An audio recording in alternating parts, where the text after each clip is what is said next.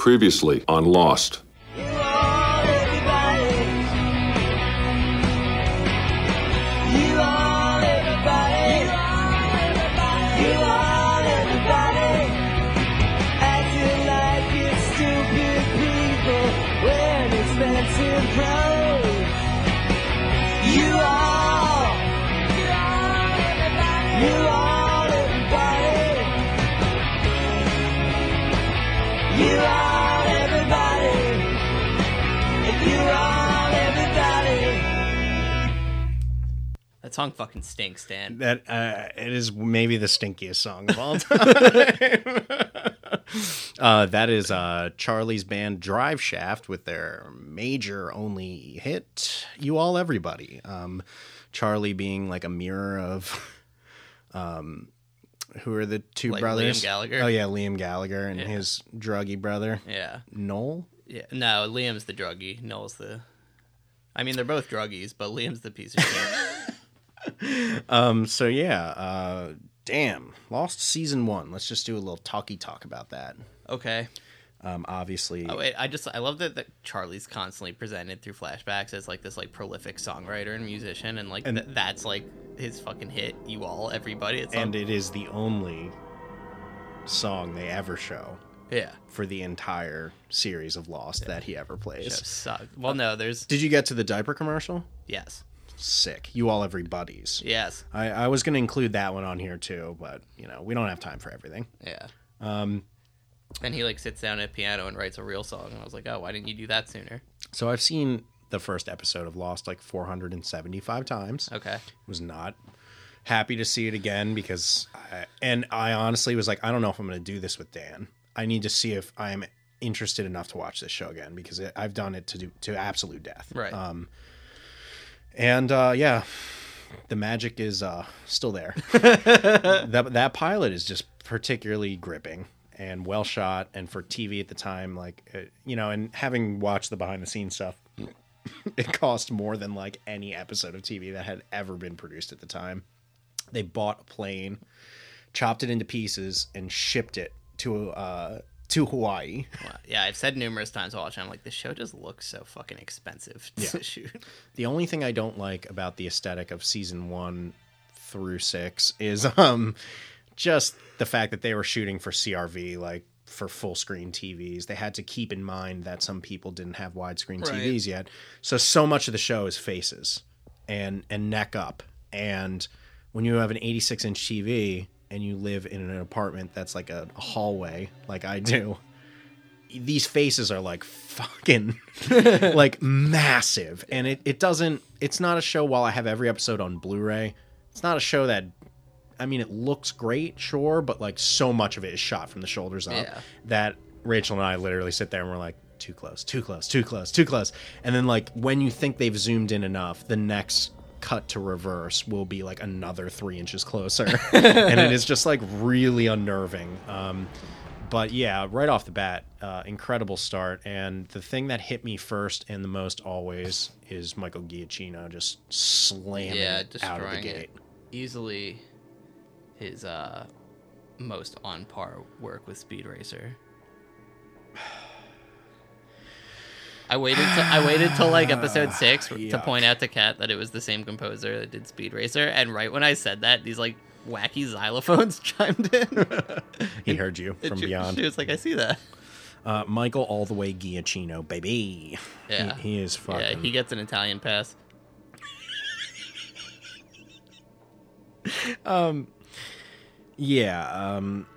Lost, man. I was just geeking out during the first couple episodes. When's the last time you watched it? Maybe like 3 years ago. I don't know. I'm always in some state of watching Lost. Like I said, the last couple years, what I'll do is I'll just go into the case and just pick out like the best episodes. Yeah, I mean that's what I do with season 6A of The Sopranos. I've watched that season like 9 times. Right.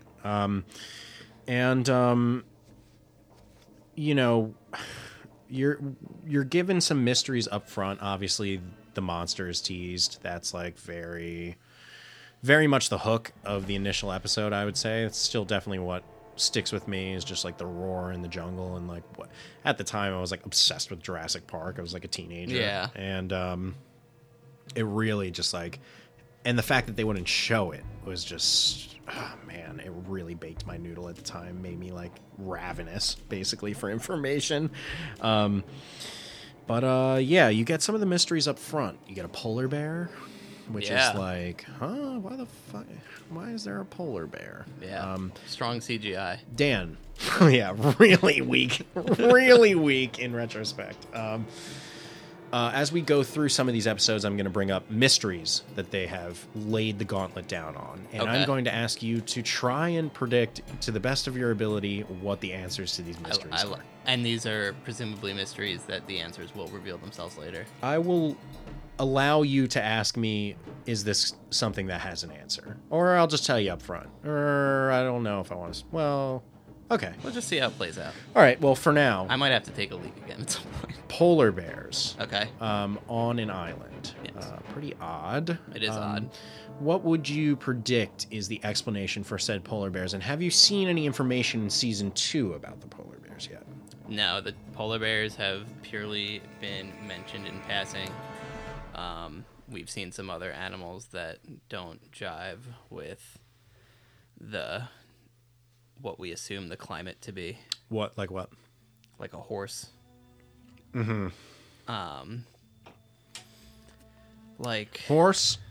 No explanation, I don't think. Well, nope, horse explanation. Okay. Polar bear, explanation, but not direct. You will have to do... When it ends, I'm going to ask you again what it was, and you may still not know. You might be like, wait, what? Okay. But if... You're a smart fucking person, so I think you'll know what it is by the end. So you're asking what my prediction for the polar bear is? Yes. All right, I'm going to go out on a huge limb here. Go for it. And say that there is an underlying massive time travel element that hasn't been introduced yet. And this island had at one point gone through its own ice age in a different degree of what we've dealt with. And fuck yeah, dude. And sick guess. I like where your head's at. And in turn, the island has evolved differently than,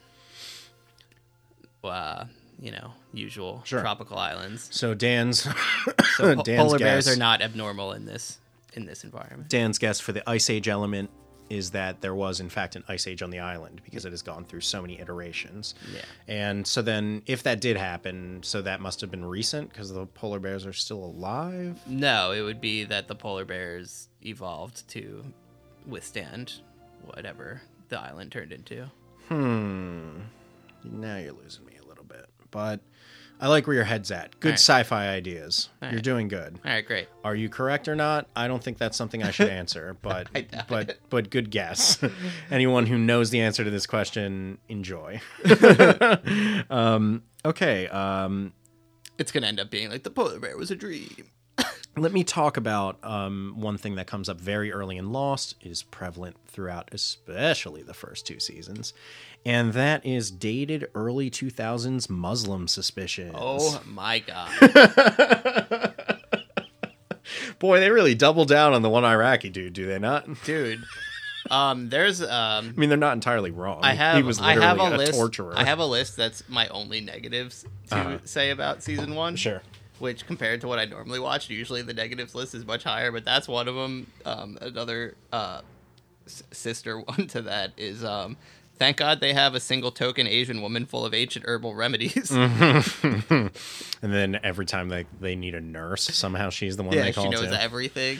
Yeah, that's a little much. But yeah, the Sawyer calls Saeed, he calls him Captain Arab.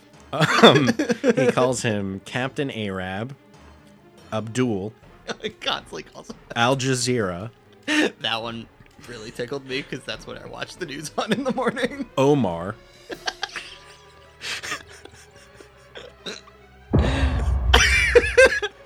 Captain Falafel.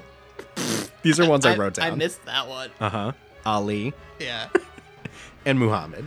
Yeah. It's basically like anytime in the first couple episodes when Saeed is like, we have to get the transceiver and set it up and triangulate the transceiver. I've already forgotten all that shit happened. Sawyer's just like, listen here, Omar. Yeah. It is.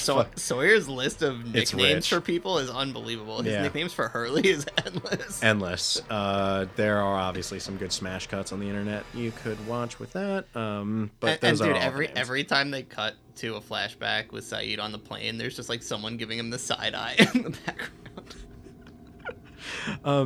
As it is with shows like this, that are 25 episodes a season, you are subjected to a lot of things over and over and over again. Yeah, when we talk about season 2, I'm gonna gripe hard about that. Even if it's just character things that eventually become unnerving, whether it's Hurley. Dude? Dude? Dudes, listen. I'm listening, dude. Dude. Dude, at one point to the Asian woman, he has a conversation with her and goes, "Okay, later, dude." It's so bizarre and out of place. Now, that's the third most annoying thing for me. The second most annoying thing for me... Whoa! I'm not going back without. Whoa! Where are you, man? Whoa! I'm coming for Whoa! Whoa! I'm not leaving him out here. Whoa! Whoa! Whoa! Whoa! Whoa! Don't you ever say his name again, ever. My boy. You doing my boy? My boy. Letting you near my boy.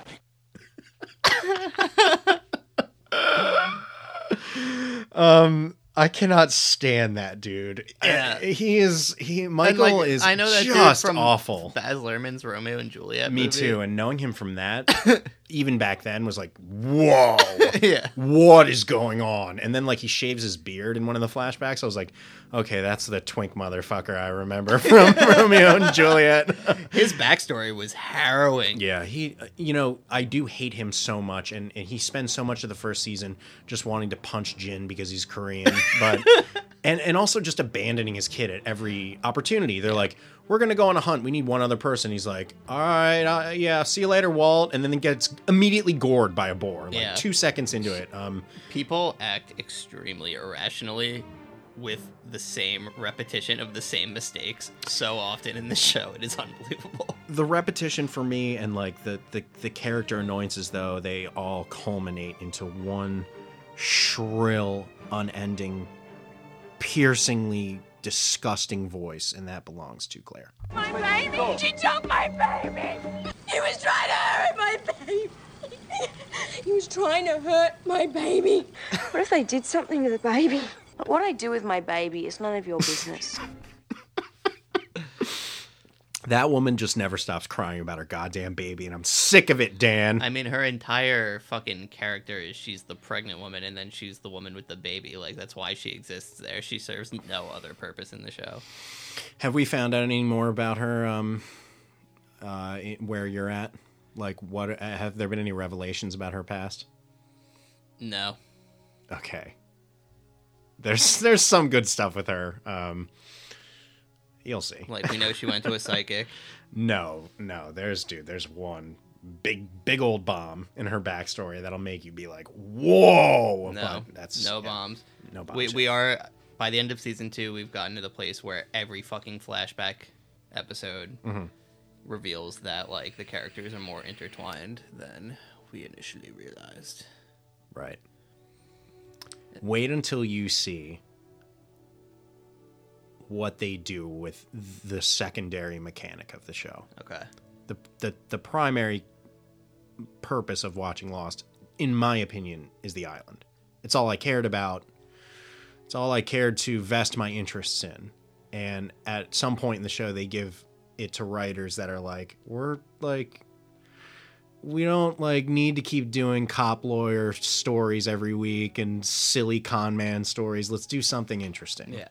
And for me, that is when the show truly elevates. And I think by the end of season 2, especially, you get to a point from my memory where you're just like, I'm done with these fucking flashbacks being just like soap operas, basically, one after another. Don't worry. The only redeeming It gets factor good. of them is like looking for Easter eggs because a lot of it in the back starts getting crazy and tied in together. Like there was one where like Claire's watching TV and then like she turns off the TV, but when you look in the background, she's watching Hurley on TV, like, and then like, well, Hurley was doing an interview for winning the lottery. Yeah, but you didn't know that he won the lottery yet at this point. Right. I saw the same moment. And then I just saw that episode. There was one where some of the dialogue too in the flashbacks are full of Easter eggs. Okay. Even outside of the connections they're making with each other. Like one, they referenced in one episode that when Charlie is conning the rich girl episode, her father, they're like, oh, he just bought a paper company in Slough. And that is literally The Office from the UK office. Oh, that's funny. In another episode, they're talking to Hurley after he's won, and props to Rachel for pointing this out. They're talking to Hurley, and they mention that he owns, like, the lawyer's reading to him companies that he owns, and one of them is a box company. Box company in Tungsten. Yeah, which is John Locke's company. Yeah, I caught that. So yeah, there's some good, like, even in the first season, they're teeing up little things that if you're paying attention, there which was you are. one when what's the female lead's character's name? Kate. When Kate goes to visit her. Well, my girl's covered by our season 4 board right now, but she goes to visit her like military father. Uh-huh. And in the background, I forget what it was, but someone said, like, over the TV, like, you could hear something mentioned that was about another character, and I forget what it was because I'm just so far ahead at this point. Yeah. But I've really enjoyed it for that mechanic, how casting has done at making such, like, visually unique actor choices that every time someone pops up, I'm instantly able to pick out, like, oh, that was fucking right. That was the fucking guy who taught Saeed to torture people. You know, that is an interesting point. And you know what I want to say about that too is that beyond that, I think it's the way the show is shot. That because all you see is their fucking faces all the time. Think of a show like on Netflix, like Mindhunter or something like that, where the entire show is shot cinematically, and you're like 10 feet away from everyone in tracking shots, and everyone's wearing suits. Right. Or Mad Men is a good example. That's a show that's shot pretty wide most of the time, is somewhat cinematic in the way that it's presented. I don't remember tertiary characters from Mad Men whatsoever. Right. I remember like literally like the gas attendant that Hurley like sees for 3 seconds. Like they all have these giant like faces. Like I mean, they have this episode where you finally find out how Saeed went from like Iraq to freedom, and like. They're on the fucking bus for 2 seconds, and I was like, Claire's dad or fucking Kate's dad, and I was like, what? And then it cuts to a picture of him looking at a picture of Kate. And I'm like, yeah, that was the dude from the fucking military office in Kate's flashback. Like, whoa, I haven't seen that episode yet. Spoiler alert. Sorry, bro. You ruined the show for me, you fucking asshole. Yeah, I've been catching a ton of it, and like, I don't know how much I would have been able to do that if I had to wait a week and then between episodes and then a year between seasons. Well, it's not bad because that whole break you're rewatching the show 100 times, right. So that's how that went. So where the show really picks up for me, and you've already made the sentiment, is right around the episode Tabula Rasa, which is the first John Locke episode. Right off the bat, dude, John Locke, like Terry O'Quinn, giving the best performance you can give on a television show. He's a man of faith. His performance of John Locke, it is so many layers to it in terms of him seeming like this bad, hardened, maybe ex-military tracker / hunter, and that juxtaposition to seeing him at the box company in his wheelchair, being all just like, just don't tell me what I can't do. He's like pathetic and endearing, and it's just there's just so much going on in that performance, and throughout the show as things change and he becomes the character that he is destined to be, that he's constantly going on about. You'll see so many interesting pages to like Terry O'Quinn's performance. He really is my favorite character in Lost. Any episode about him, good in my book. Love it. Can I make a prediction about him? Sure. I am getting the strong impression that the show is ultimately going to come to be about Jack versus John Locke. Mm-hmm. The whole man of science versus man of faith they leaned into that line a little hard. That I feel like that's going to be... Well, there's already been whole episodes Yeah, about it. I feel like that's going to be the overarching crux of their relationship. Well, it already is. And that it's going... But, like...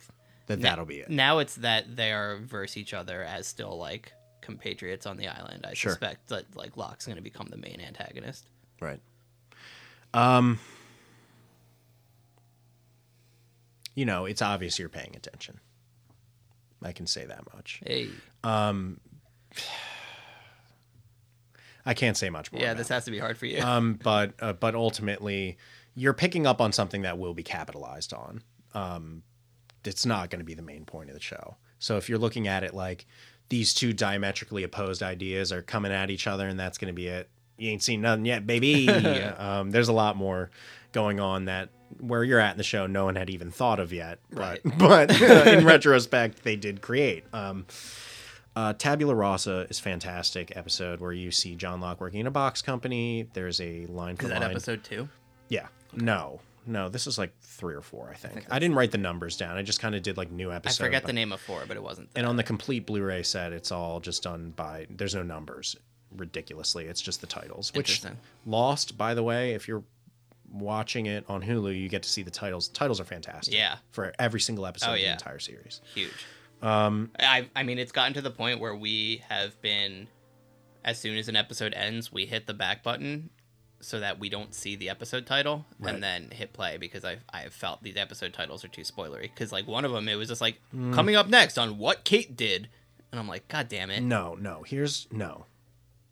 This is why that's not correct because we were given that information as a fan base. Okay. That 3 or 4 days before the new episode, you would get an ABC promo, which would be like 2 milliseconds of footage, and it would be like what Kate did. And you'd be like, then for 3 days, you'd be like, oh my fucking God. Because as you get later into the show and you meet characters that are going to be answer factories, it'll be like next week's going to be a boop episode. Right. And you'd be like, oh my God. And I remember the day that I heard an episode description of Lost that literally like shook my entire life apart. It was like one sentence. And it was just like, this is what you're going to see. And I was like, oh my God, oh my God, oh my God. And spent like days of my life just like in a nervous breakdown state with my imagination just running like anything could be possible. Like, especially in the later seasons, you'll see the episode title and just be like, okay. I'm like pissed we're that I'm doing going this? to this concert tonight. I'd way rather be watching Lost. Yeah, I'm probably going to watch Lost all night after I this. mean, well, dude, here's your chance to catch up, bro. the next 2 episodes I have are Exodus Part 1 and 2, the finale of Season 1. Okay. So that'll be a fun watch. Yeah, there's a scene where you see John Locke. He's working in his office. They do a homage to Office Space. Yeah, where they do. His boss, who's a prick, comes by and he's like, so about that I TPS know. report. There's a lot of that in Lost because especially Ton. Damon Lindelof Ton. is a huge nerd. And as you get later into the show and shit happens that is really, truly unbelievable, they'll cut to Hurley and Hurley be like, what's this? That scene from name famous sci-fi movie with the same parable or Yeah. this, and that. Yeah. And like, you really see them like showing their influences. And that brings me to something really quick that I just want to mention that was an obsession point for many people, which was like, obviously you've noticed as a smart person, so many of these names are philosophers, right? Yeah. And that there is so much baked in textual data going on.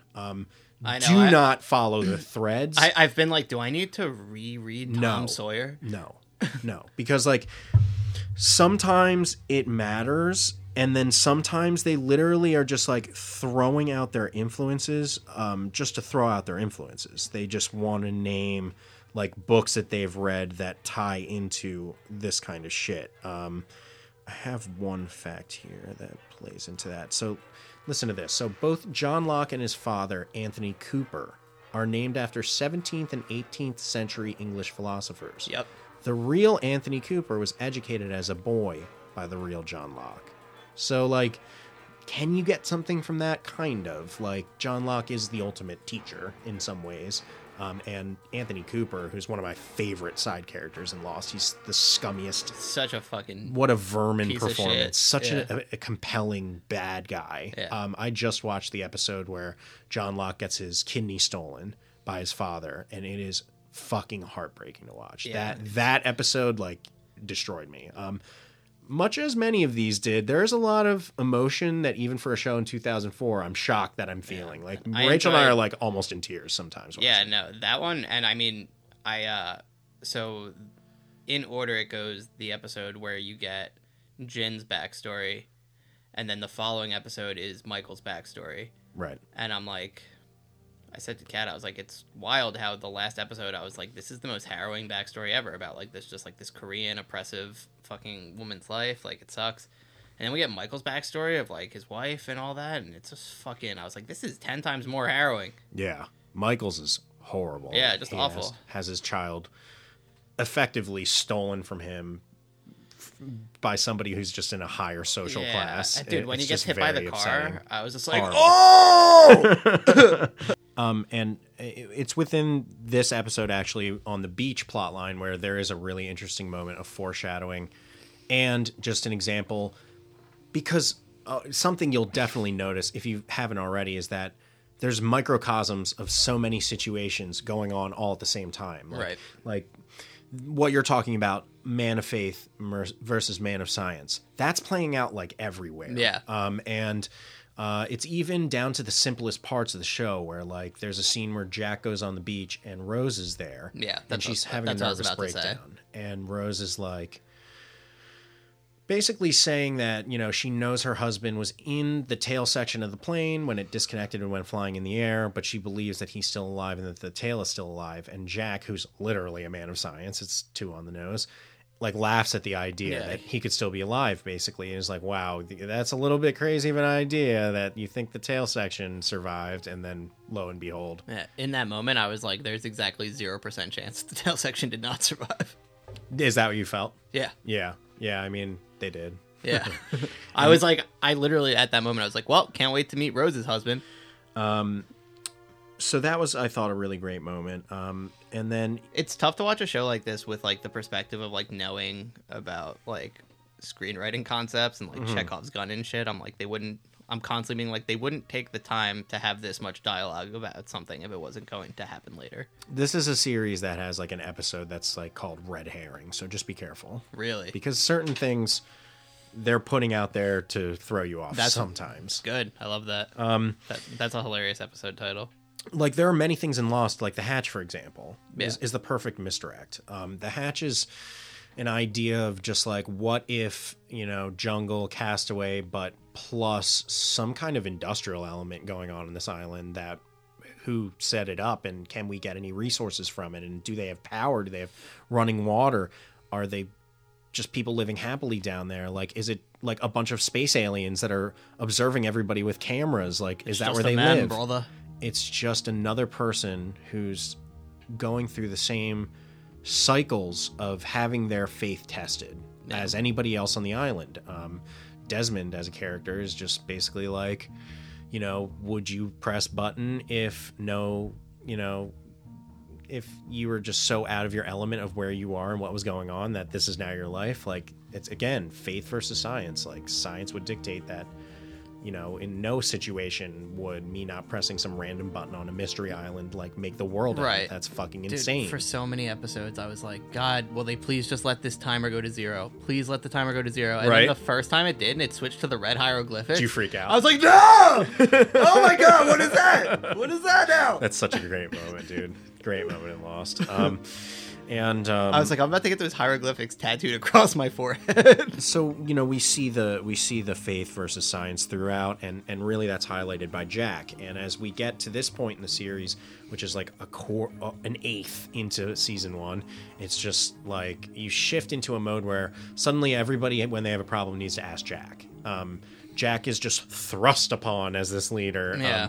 It's somewhat warranted and somewhat wanted, but also at times completely ridiculous. People are coming to him just like, tie my shoe, bro. I know. You're the guy. Like, so it starts ramping up to that, and then we have the Jack episode, which is just a really compelling father narrative drama about, basically introducing this flawed and compelling yet annoying as fuck hero, Jack.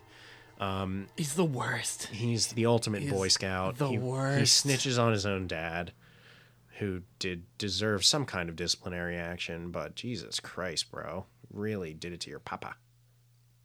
Well, I mean, they took the time to try to set up that, like, his relationship with his dad sucks to begin with, and he resents him as it was. Like, I get that. Right. Like, we've already been shown an established character that is, like, so committed to the moral, ethical good. Like, let's not torture people. Like, Right.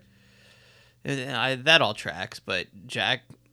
He makes it annoying. Jack's behavior in this series drives me fucking insane. Jack is like the head of the Greenpeace organization in this movie. But he's also just, like, inconsistent as fuck. Like, he's constantly grandstanding, and then, like, in season 2, it's just constantly him getting, like, angry about shit and being like, no, fuck that, John, we should kill him.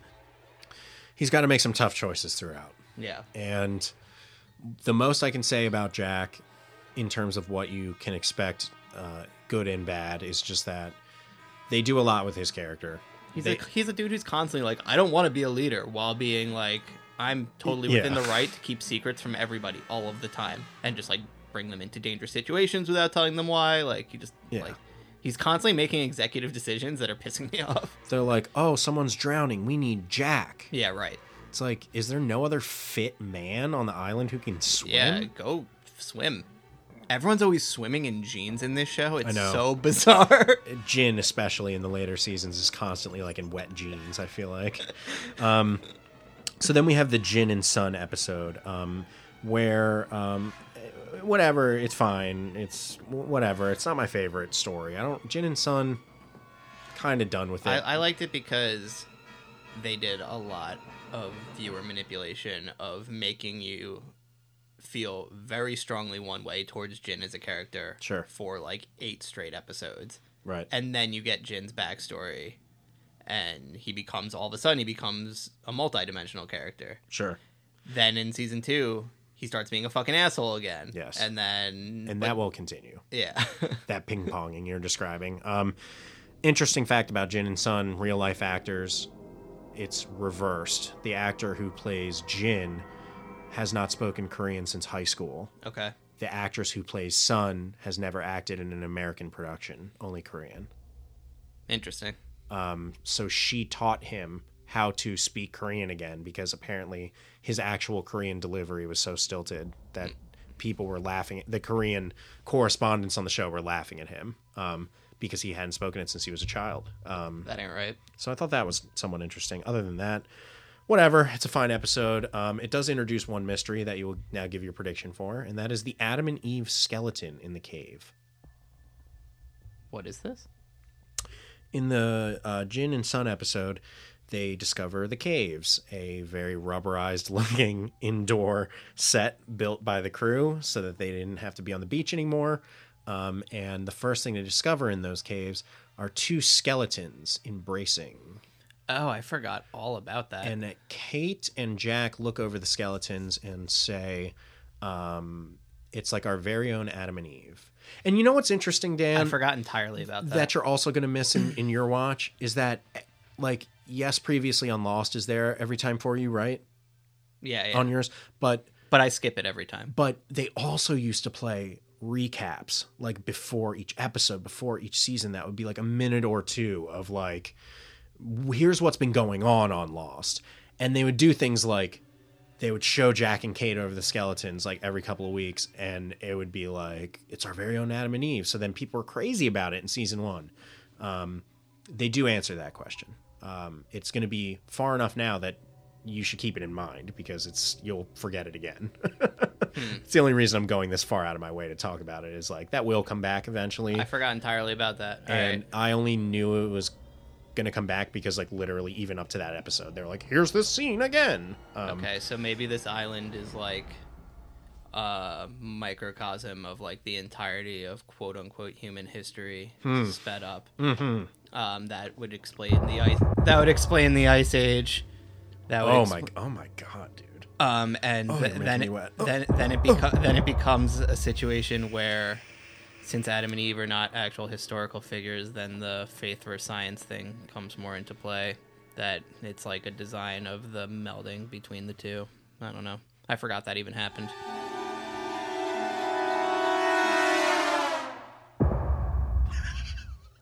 So pleasing. I know, it's so good. Like, I need to bring those. Those are making it into season 5 for sure. They're going to be woven in. Yeah. Baked in deep. Just do Lost sounds for the entire Matrix series. Oh, yeah, that would be perfect. They've got their own sounds, though. There's certain things I know. want from that. I want the Merovingian talking about, like, getting wet and all that. Of course you do. Okay, so then we do Sawyer's episode. Sawyer, I think, personally, might be my second favorite character beneath John Locke, because I just love his backstories. I love all of his Confidence Man episodes. I love the shit about his dad. I think it's really interesting. I don't know if they've gone any further that into season 2, but that does become integral at some point. Just the fact that Sawyer's dad murdered his parents while conning them, and he's spent his whole life with this letter. I mean, he's such a multi-dimensional character, and you see it start to happen immediately. He goes from being like, oh, Prince Ali and Abdul and blah, blah, blah, to like, he has to ask for reading glasses. Yeah, but he still fucking like, acts that way all the time. He Yeah. can't fucking help himself. well, he can't Like, get out of his own way. I was like coming around to Sawyer so hard, and then like all of his shit on the raft. Like I was like, oh man, Sawyer's like, I'm really starting to like this Don't guy. spoil the raft stuff. I'm not there yet. Okay. They just finished building the raft. Okay. Yeah, he becomes such an interesting character. But then Such an season 2, he interesting just character. goes right back to being the biggest asshole ever. Look, a lot of things in season 2 are going to seem like they are regressive. Yeah. Because Here's of a the, question: because of the writer's strike. Did you, at the time, you knew there was a writer's strike happening, right? And the Lost community was big scared. So like, was the second season, like, how is that like on a material basis, like how is that actually impacted? Did they get like scab writers? Did they get All sorts of issues. like, Look, was it the entire season? Because didn't the first do half of season research. 2 versus the second half of season 2 feel like two completely different seasons. Like the second half of season 2 Is it good? feels like season 1. Yeah, okay. The first half of season 2 It's getting good is again, a then. fucking disaster. Yeah. Well, right off the bat, that's when things were at worst, definitely. Every episode, 25% of the episode is repeating shots from the previous episode. It's just time fill. Yeah. Like, it's so tedious. They didn't have a crew, and when you're on ABC and you haven't fully proven yourself yet, you got to keep going. Yeah. And so they barreled through it. It is notoriously the worst season of Lost. If you're still enjoying it, that means that you're going to be fine. Yeah, I mean, it is full of bullshit, though. The first 10 episodes, we were, like, groaning. But now I'm back on board.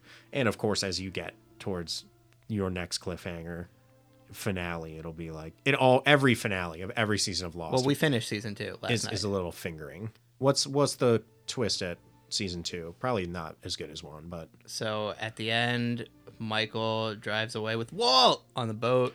Whoa! Yeah. That's my son! He, like, That's my boy! the episode is titled... Whoa! Sorry, Live Together, Die Alone, parts 1 or 2. If you've noticed, my voice has gotten better. Yeah. Thank you for. You're welcome. I wouldn't have been able to do my Whoa! a week ago. That's pretty so good. Feeling good. The Dorito's gone. It is. The Dorito has been washed out. It's part of me now. Yeah, so they bring the I actually really hated the episode leading up to this, but Michael betrays all of them. This was like, I felt uncharacteristically full of giving us all of the answers. Like, it was an episode of what happened to Walt over the previous 13 days. There's a lot of spoilers for me. I don't know if I want to go too far into this. Okay, well, you asked what happened at the end go of ahead. season 2. Yeah. No. Well, what's the twist? Give me the one pitch. It's obviously you can do it in a sentence. Season 1 cliffhanger is There's a there's a hatch. fucking hatch, and they like the light turns on, and wow. There wasn't really much of like a twist. The cliffhanger was that Walt drives off with a boat on Walt and Michael drive off on a boat. They're given coordinates of how to escape the island. Sure. And Sawyer, Jack, and Kate are going to be taken back with the others, and then the season ends. This is when it's going to start getting good, dude. Okay. You're in for some good shit. Once you get through season 2, it starts to ramp up. Yeah, I mean, back to the Sawyer episode. Yeah, I think the genius part of Sawyer's first episode, especially, is the misdirect that they make you think that Sawyer is the recipient of the Sawyer letter, when in fact he is the author of the letter. That's just good writing. Yeah, and there's so much of that in Lost, like so much. Even in the later seasons, in flashback episodes and beyond, the stories told off the island have a certain pulpy.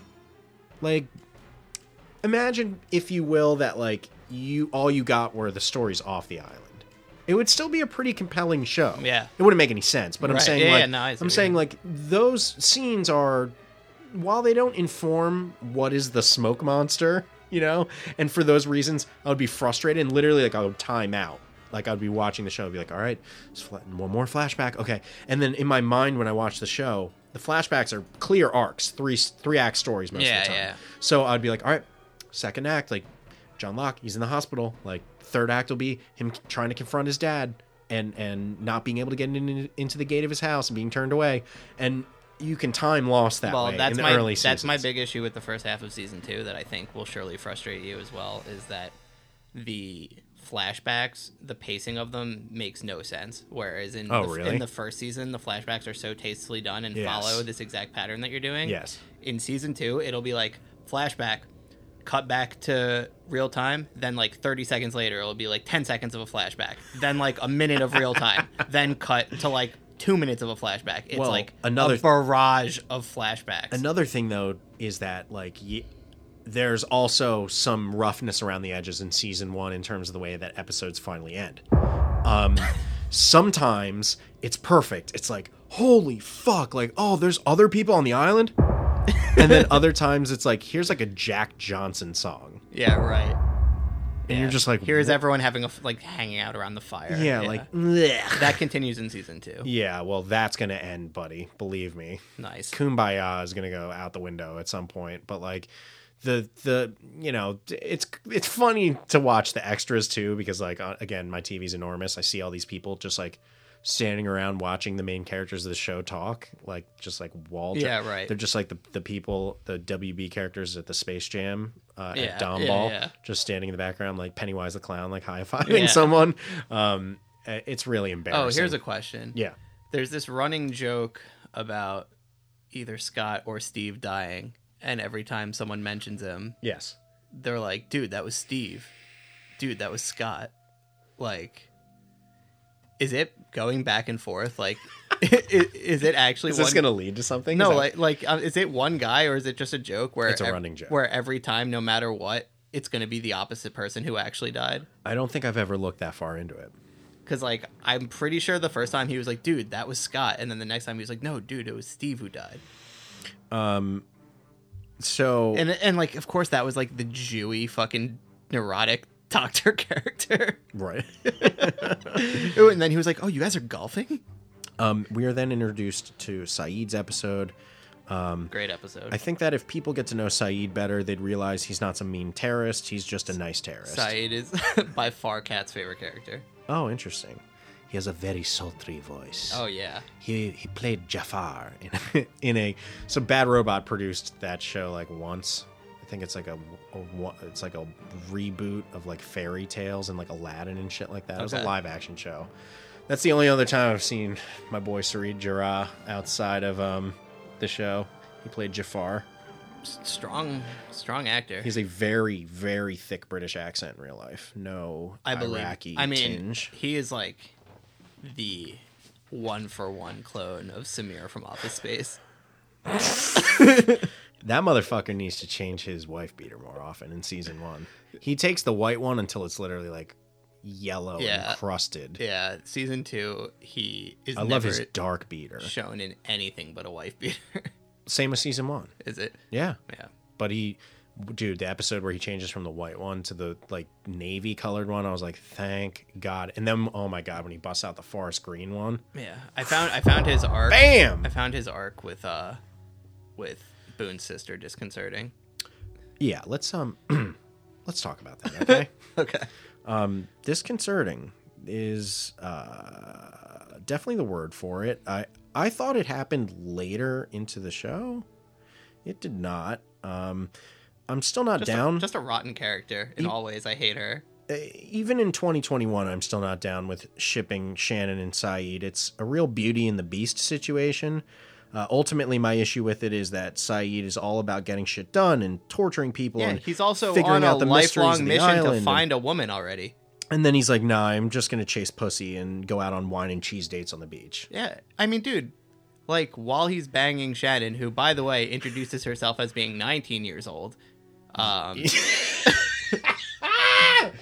need to find the transceiver. Yeah. It is in her pussy. Like, he's banging her while, like, practically in his back pocket is a photograph of a woman that he's searching for, like, as his lifelong goal. I would have boned the French woman, but she was electrocuting me to the bed. They go from talking to being madly in love over the course of, like, 3 days. episodes. Yeah. 3. It's bizarre. It's not cool. It serves no purpose besides to, like, make her death upset Saeed. It just doesn't make sense with Shannon's character either. No. It's like a double nonsense. Well, no, like, because they were trying to ship that, like, Shannon has this affinity towards older men with, like, power who could likely beat the shit out of her. And do. Yeah. but like, also she has an affinity to bang her stepbrother, like...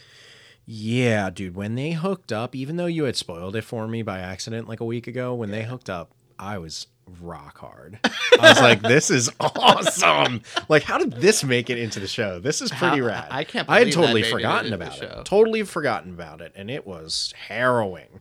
That's classic movie blues content, baby. Dude, the first time that a comment was made was where Boone was like, well, she's my stepsister.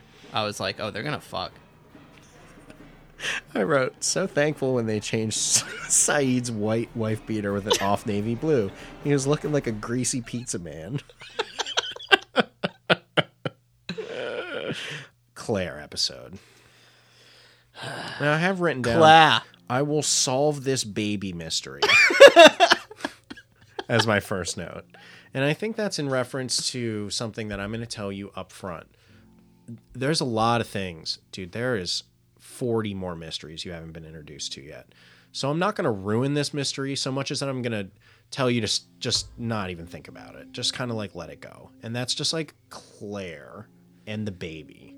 Really? And not only that, babies and the island. It's like the entire crux of season 2. It's just a mystery that doesn't work for me and is not important to the things that are coming. Like, literally 50% Same of season camp. 2 is flashbacks to fucking Ethan stabbing her pregnant stomach with a needle. Same camp. Walt. Really?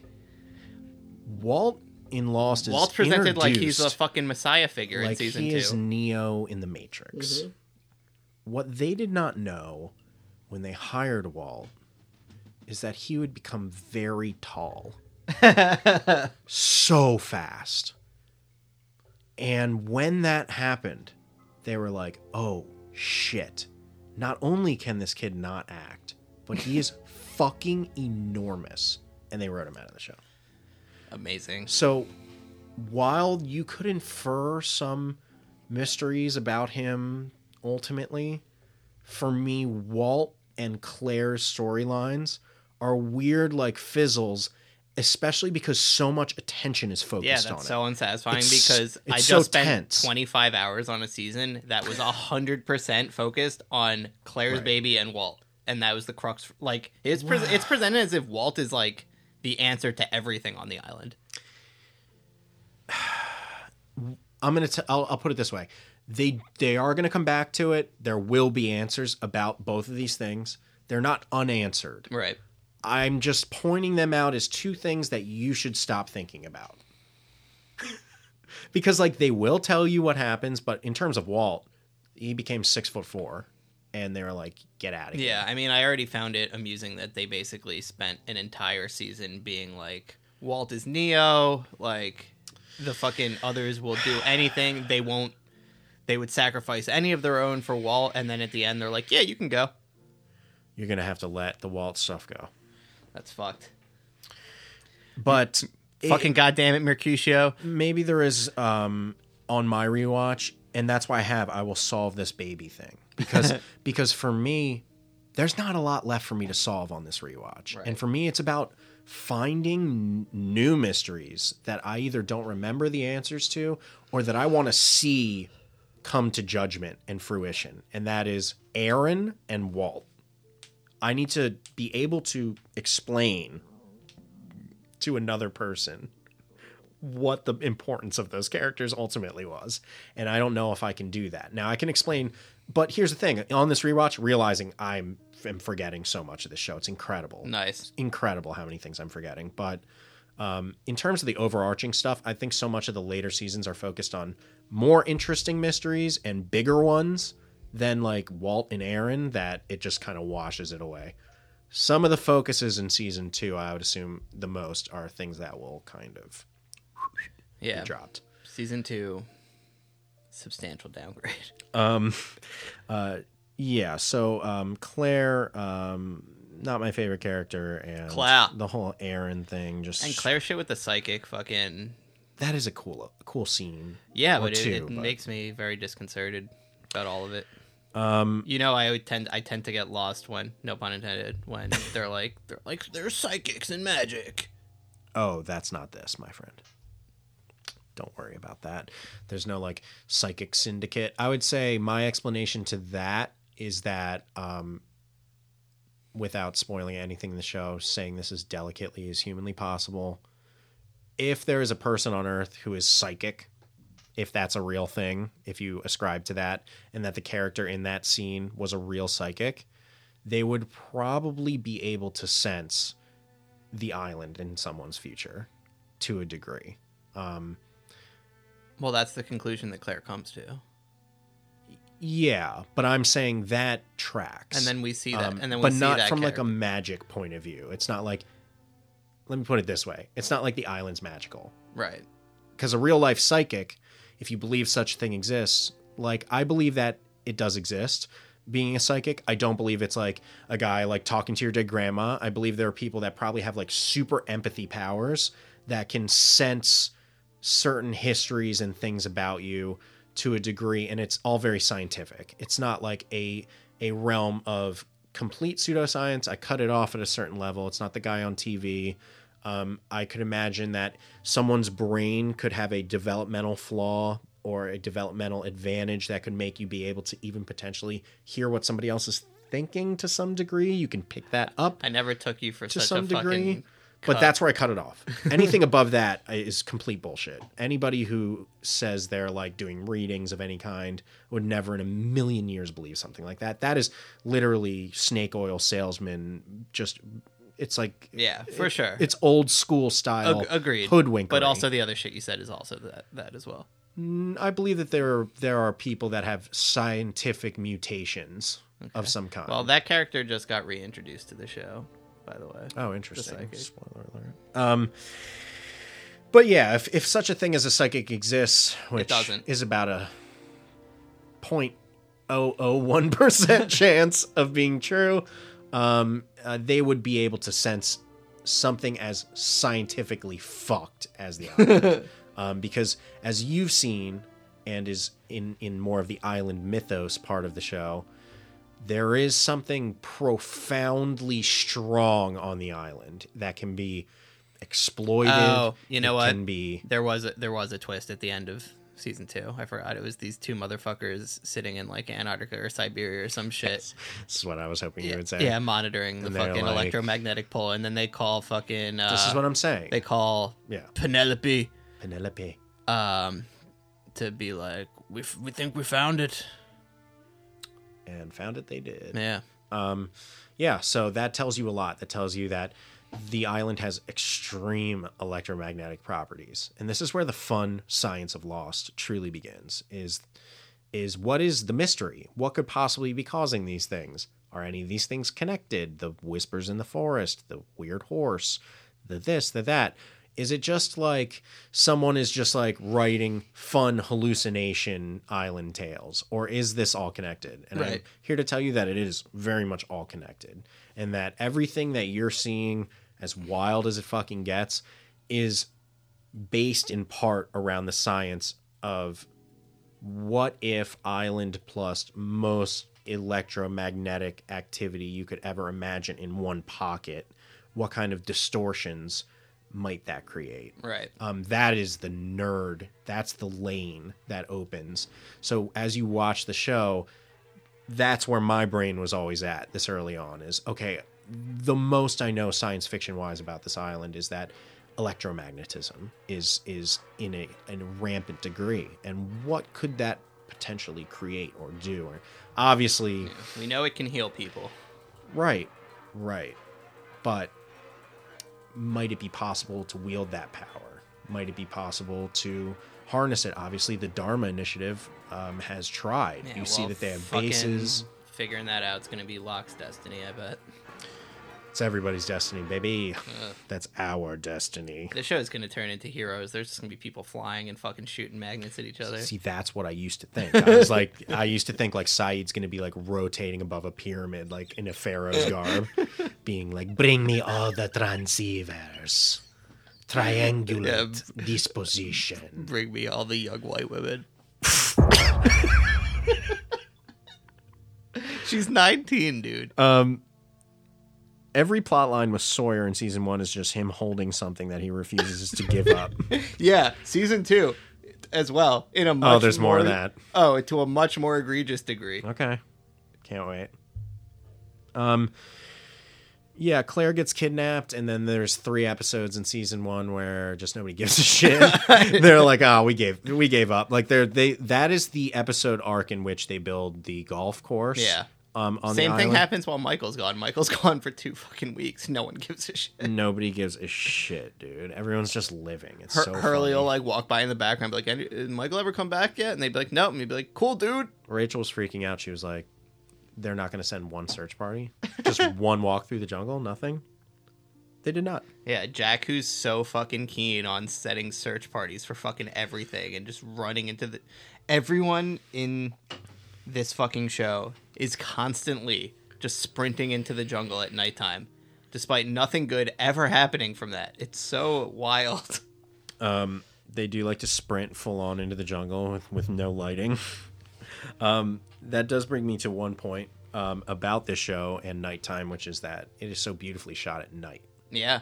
They really... It really looks like Tribal Council at the end of Survivor. It does. and like for a whole series, especially towards the end, dude. Towards the end, there's so many scenes where you're like, who even lit all of these torches? Like, I remember thinking that so often, like, who set the scene here? Like, there's so many, because the show gets so serious towards the end. There's so many Tribal Council moments. You're going to feel like the last few episodes of Lost are like 4 or 5 Survivor finales just in a row. Dude, Survivor season 41 starts 2 weeks from tomorrow, baby. It's hot. That is hot.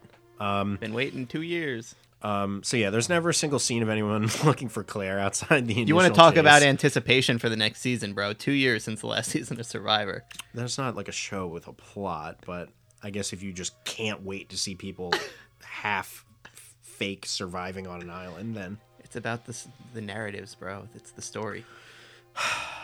They haven't shown a single... Lost and Survivor are like 1A and 1B. It's at this point in season 1 when I noticed that they have not shown a single person actually cooking meat. I know. Like, they don't show them preparing it. They don't show They them... put a lot of effort into showing the like capturing and hunting of food early on, only to like spend a solid 30 hours with people just being well fed and good moods all the time. It's so fucking weird. It's so true. But like not changing their clothes when they probably have like an abundance of suitcases Right. they could have recovered. Right. So then we get to one of the greatest episodes, in my opinion, which is The Numbers. Hurley's episode where he wins the lottery. This is like Lost's first comedic episode, I would say. Featuring Movie Blues Extended Universe character DJ Qualls. Was he in that one? Oh fuck no! I'm No, sorry. he's That's in in season 2 that's in one. the second Hurley episode. Just you wait. That's in Everybody Hates Hurley. Love all of Hurley's episodes throughout the series. Love his flashbacks. Yeah, in season 2, Hilarious. his fucking flashback shit is wild. Is this where he's in the mental hospital? Yeah, and Libby is revealed to be at the end of an episode. Oh, shit, dude. I can't wait. I forgot about Libby. And fucking the bald guy from Californication who plays Runkle. Is his imaginary Dave. friend. Yeah. That's the episode Dave. Yeah. It's called, and it is embarrassing. That one, no. I did not like that one. I remember seeing that one and being like, this is writer strike fucking gold here. Yeah, no, it's a weird episode. It's just a strange episode. And the interesting thing to me about the numbers is that you cycle through every character's flashbacks once or twice in some cases before you ever get to Hurley. And I don't know if they were like, wouldn't it be interesting if like the goofy fat guy actually had a super interesting story that plays into the numbers that you'll see on this hatch? Which, like, did they hold his episode until the reveal of the numbers on the hatch? Because it's in the same episode. You see that Hurley found the numbers from this guy who landed in a mental hospital. Yep. And at the same time, you're seeing that the same numbers are printed on the hatch. Yeah, I mean, that's introducing some of the main mystery elements of the first 9, so, if you will. Are they going to explain the numbers? No. No? Not really, no. Fucking hell. Explain how. Like what, you want to see someone write them down? No. And be like, I am creating the numbers. No, I want to know what they mean. Like, why they cause bad luck, why they are everywhere. No. Cool. But it is a question like many that you might be able to answer if you start thinking about what we know about the island, the cyclical nature of things happening all over the place, the fact that it is a mathematical anomaly. It is obviously like defying science. So maybe, and again, I could be wrong and I could be misremembering a lot of this, or maybe there is better explanations, but like, of course there would be like a set of numbers associated with something so profoundly, uniquely fucked, if it were to exist. I mean, assumedly something of that power, there might be a math equation behind it that, like, you know, you read out loud and your head explodes. That's the kind of power that we're dealing with on the island. That's the kind of level to which the mysteries can affect the world around. I mean, you're seeing a show right now where people are being drawn in. Would you not agree? Yeah. All of these people end up in the same place at the same time, and they all, you know, so something that has that scientific strength, there's going to be offshoots of it that are explainable in some ways, but so many other mysteries in the show are directly answered. Right. The numbers is an early mystery. It's one of the main ones, like Aaron and Walt, where you can make a lot of inferences about it, but when the show becomes about something else, you're not going to be thinking about it anymore. I mean, it might come back up. You're like so mad right now. Yeah, all I care about is the numbers. The numbers, I mean, they mean things, sure, to some degree, but you're never going to get like a straightforward one on that one, no. That hurts. I'm out. But there are a lot of things I could say about the numbers that I think make sense, but no. And here's the other thing, Dan. No one's going to hand you a science book, because when I was lost and sane, I was convinced that the final episodes would include exposition dumps that would make the dude from The Matrix Reloaded look like a toddler. You know what I mean? Yeah. I was like, okay, we'll do another John Locke flashback. We'll do another Hurley flashback. I'm like 5 seasons into the show, and I'm like, but at some point, a scientist with a book is going to come out and read me the news. The only person whose fucking flashback I want is the Asian guy on the film. They do eventually introduce, if they haven't already, a mathematician into the fray. No. That becomes one of my favorite characters to latch on to, and maybe the numbers, you'll have some explanations there, but like, you'll see throughout the show, they start sending people into the show almost as a reaction to the fans. They're like, okay, like, you fucking nerds, you want a real scientist to explain some of this to you? There you go. Like Right. he does show, he literally has books of that I would literally, if they were real, like kill someone to get, of just like math about the island and like his discoveries as a physicist and like and shit like that I find fascinating. But yeah, they keep that bottled. He's not going to come out at the end and be like, here's everything. You got to do the work. I'm not saying there aren't answers. I'm saying that with some of the questions, you'll have to do some work. Or ask me and I can tell you what I've gleaned from years of reading about it and obsessing over it. I'm here to do the work. But You're gonna be like, hey Dan, you want to watch Mac and Me? I'm gonna be like, can't. Lost. Reading Lost forums from archives from 2006. Ultimately, what I want to say about Lost Season 1 and just Lost in general is that it made packaging really high-end sci-fi ideas into a really connecting personal story, and that's very Spielberg to me. That's very like big spectacle in your one hand, some big mysteries in your one hand, and in the other, emotion, connection. That is the marrying of ideas that J.J. Abrams always goes after. Right. Literally, that's his career. Whether he's rebooted Star Trek or Star Wars, all of his movies, Super 8, everything that he has directed has that element of like, we're doing big blockbuster, but it's got to have heart. Right. And Lost is king of that, in my opinion, for TV. Fringe is more science than it is emotion. It's like, here's for all the super dorks. So like, there's no big, the connection to that show is laughable in comparison to Lost. Lost is just Big Daddy. And I want him in me. Dan, any thoughts finally on Lost for you that you want to share before I share just a couple trivia items with you? Yeah. Well, do you want to give Lost Season 1 Golden Guns? Hard to say because like, am I rating it as just like, just on its own by itself compared to the other seasons? Just on its own. That changes the score. On its own as an experience of watching television. Like, as an experience of watching television, it feels long, and it feels like too much at times, and samey, and that's why, you know, I made little montages of, like, people saying things over and over again, because it gets drilling, because it was created not to be binged. Binging didn't exist. Right. You could not fucking do it. So,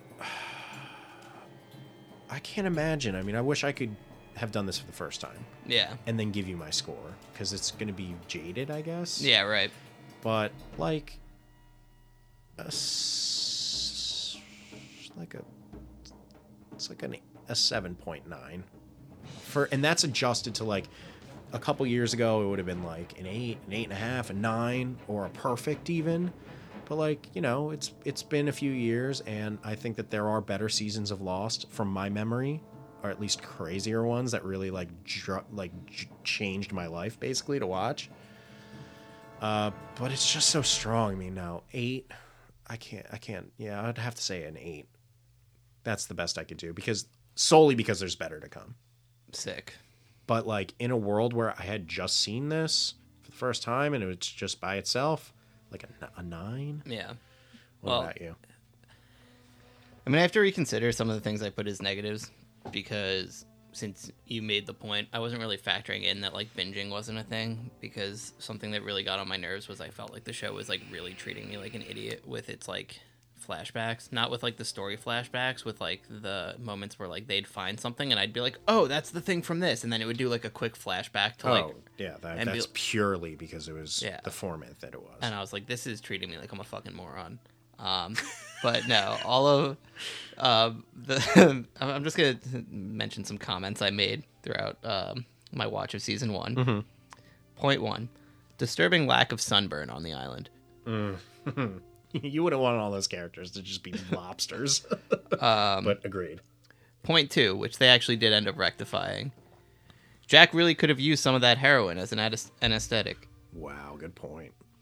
Definitely. As they're just like burning planes full of heroin. Yeah, Jesus Christ. Okay. They're like, we just don't want Charlie to slip. Yeah, right. Like the amount of medicine that's been disposed of. Egregious. My biggest gripe with the show, and this is carried far to, I wrote this at the end of season 1, but it went times 1,000 in season 2, is there is such an insane amount of face punching and head striking in this show. Yes, but, and I forgot to mention this, some of the best punch sound effects. They are positively heavy, dude. They are heavy. They're so wet. But every person in this show would have brain damage. Oh, immediately. Everyone Dude, people get face punched like 7-8 times. Everyone handles everything in this show by just striking people over the head with blunt objects. It's constantly. crazy, right? Like, and people who are friends moments later are hitting each other, like solving like disputes by hitting someone over the fucking head with the barrel of a gun. And in season 2, when they are in the hatch, it is constant. John Locke hits like 9 different people over the head with a fucking barrel of a gun. Everyone gets knocked out immediately. There's never a moment where like someone hits the wrong spot and someone's like, dude, don't fucking hit me over the head. Like, we're boys. And everyone just like forgives and forgets. Everyone's constantly punching everyone in the face. Yes, it's hard. It's so much just like male macho bullshit where like and Jack is just constantly running into rooms being like, you're going to give me that. And then it's someone else being like, "Nuh-uh," and they're like, "All right, well, I'm gonna punch you in the face." I'm just like, "Oh, here's Jack running into a room again to demand something, and he's gonna get punched in the face." Like, it's so weird. Yeah, I think you're almost at an end with that though. The sameness will fade away. All right, and I think I spent a lot of time like putting myself in the situation, like in the shoes of the characters, and like how would I handle it, and like. They're dealing with all these really terrifying, harrowing things. Like, I can't really know how I would react, but like by far the worst part of the entire situation that they're dealing with is that every time they want to go everywhere, they have to walk several miles in between. Yes. And it's just like, it's the later seasons, there's so much walking. They're like, "Hey, can you just run back to the hatch real quick?" And then shows them at the hatch. But I'm like, the hatch they said that was 2 miles away. Like, Hurley had to run 4 miles round trip to go get medicine just now? Like, that poor fucking guy. When's the last time you ran 4 miles?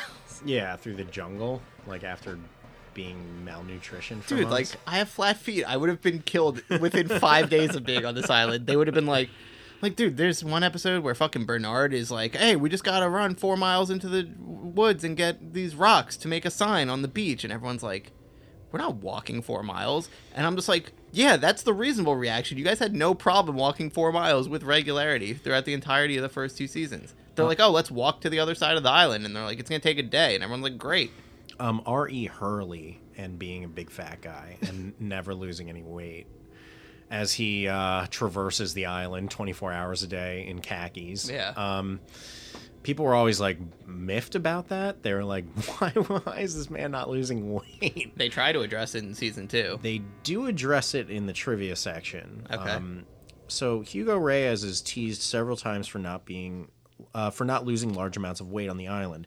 Although actor Jorge Garcia was noticeably thinner after the pilot episode, he had already lost 30 pounds prior to the show's filming, blah, blah, blah, blah, blah. Anyway, Lost producers asked him, this is the interesting part. Lost producers asked him, and I had never thought of this. Lost producers asked him to maintain a consistent weight for the sake of production, not because of the show's relatively slow timeline, but to seamlessly film multiple flashbacks into his life. That's why they couldn't let him gain weight or lose weight, because when they shot Hurley flashbacks, if he were thin, it would be fucking ridiculous. I think that's like really cruel and weird. Yeah. I thought that was a really strange fact. But it makes sense. Yeah, it makes perfect sense. That's fucking brutal. So what is your rating? 9 out of 10. Nice, dude. Season 2 rating? Like 7 out of 10. Oh, okay. So there's some good stuff to look forward to then. Yeah, but like that's because the last third is so strong. Like if it was one of those like Heroes writer strike shortened season was like half the length of the previous season. Sure. If it was one of those where like season 2 was the first 12 episodes and the second 12 episodes, like the first 12 episodes would have gotten like a 4. Like I was gonna kill myself. Wow. Dude, it is torture. Because every episode is just time fill. They're just re-showing the same scenes, and then they'll add like one person's look on their face.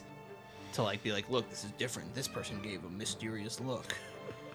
Oh, it sucks. They dude, they'll end, like a scene will end with like a big dialogue back and forth, and then you'll do a commercial break, and then it'll come back and show the same dialogue back and forth. There's just all these little things to make the episodes fill time that are so Can't wait. glaring. Cool. A little bit of trivia. Yep. Okay, so like I said, originally Michael Keaton was cast as Jack. Yeah, that's weird. In the first draft of the script, Jack was to be killed by the monster after they arrived in the cockpit. ABC told the producers that they shouldn't kill off the hero so soon in the series, and the script was changed. After the change, Michael Keaton backed out of the role since he did not want to commit to a TV series. Weird. I cannot begin to imagine the show with him as Jack. It makes absolutely no sense. Stink.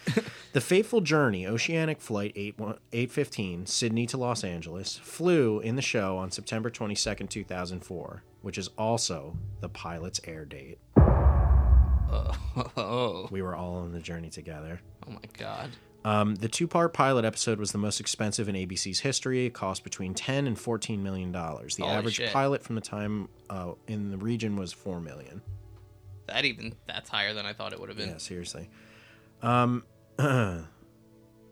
Apparently, I need to look into this. This one kind of shook me. Charlie's in a band called Drive Shaft, whose only hit is You All Everybody. Not You Are Everybody, as my wife kept pronouncing it. Yeah. I was shaken to my core when it became clear that it was You All Everybody. Yeah, I think everybody was. What does that mean? Nothing. It's just nonsense. Nonsense. That song can be heard in the background of an episode of Alias from 2001. What? Which, like, what the fuck? Okay. Parts of the Plane were used as percussion instruments by Michael Giacchino, can be heard on the soundtrack. That I learned this morning from a documentary I was watching. And Jorge Garcia was the first person cast for the series and auditioned for Sawyer. Who is that? Hugo Hurley. Oh. And he auditioned for Sawyer? Yes. All right. Interesting. After Aaron is born, John Locke calms his crying by wrapping him snugly in a cloth, a practice known as Swaddles him. swaddling, which was done throughout the world for centuries. Locke tells Claire that young babies actually like to feel restricted. The real person philosopher, John Locke, was actually a harsh critic of the practice of swaddling, and his criticisms actually led to its decline throughout Europe. Wow. So, that's one of those moments where, did they know that when they wrote that? I don't know. Well, maybe I'll never know. The soundstage where the cave scenes were filmed was an old Xerox building. Okay. Finally, the series used rotating directors to allow multiple episodes to be in production at the same time. An extra on the season 3 DVD called Lost in a Day showed how 7 episodes were being produced on the same day. Wow. So economical it was. Yeah. I mean, it makes sense with fucking all these set pieces. And with that, Dan, I'm going to ask you one final mystery question. Okay. And for predictions, maybe a couple. Okay. We'll see. And then we'll come back to that at our series wrap-up, if we do such a thing. All right. Until then, enjoy Season 5 of the Movies Blues podcast coming out sometime between September and December, depending if we can even get together once. And today's final mysteries involve, Dan, what is the smoke monster on the island? I have no idea. I have absolutely no idea. I mean, the one, when it came to reveal itself to Mr. Echo, there were all sorts of, like, fucking memories within it. Like, I don't know, some sort of projection of something going on internally. I don't know. I got nothing on that one. Nothing. I got nothing. Okay. It's like it's so bizarre that there's just like so much shit going on that the smoke monster is just like out of my mind. Like, it's just like inconsequential to me at this point. That's what they wanted in the pitch. They were like, we don't know what the monster is, but don't worry. We'll make everyone forget. I did. I'm here to tell you that there is an explanation to the Okay. smoke monster. You can sleep soundly knowing that the first introduced mystery to the show at least has an answer. I'm far more concerned with the fact that people are having dreams where like fucking dead people are coming to talk to them and guide them to things on the island. Like, That will have its answers as well, for sure. cool. I will also tell you Well, we'll cue it up like this. Dan, all of the dead people that you're seeing on the island and the whispers that you hear in the jungle. Okay. Are these hallucinations? Are these real? What is the source of this mystery? For example, Jack seeing his father. Jack is a man of strict science. He's seeing his dad in the jungle. He's chasing his dad through the jungle. Things like that. Is this just hallucinatory writer nonsense, or will this one lead to something? I feel like you're teeing me up to say that it's going to lead to something when the reality is that it's all nonsense. You think I'm going to trick you? But no, I think I would hope that's teeing up for something. I don't have enough to put it all together in my head yet, but like I am leaning towards there's like a time travel or parallel universe situation going on, like with parallel universes folding in on each other. That's about where my head was at the point you're at in the series, for sure. I was getting out the science book big time. Okay, well, I think that's about it. Do you have any final thoughts on the television show Lost? Season 2 is not great. But no, I mean, it's a quality show. It's really it's fucked with my ability to focus on other things. Like, I'm starting my new job on Thursday, and I'm just why didn't I take those extra 2 days off? Wow, this is getting dark. Like, we had the moment at the end of the night where she was like, I don't have an hour left to stay up because of work, so like, let's watch something else. And I was like, how dare you? Like, fucking what? Like what do we watch? Like, what else is there? There's just nothing that's like. So we watched King of the Hill, which is my go-to end of the evening show. Was even that depleted? The whole time I was just like, well, this isn't Lost. I was like thinking about the numbers. Like, nice, dude. Okay. This is usually the point at which we say baby, but thankfully we have someone's help. My baby! She took my baby!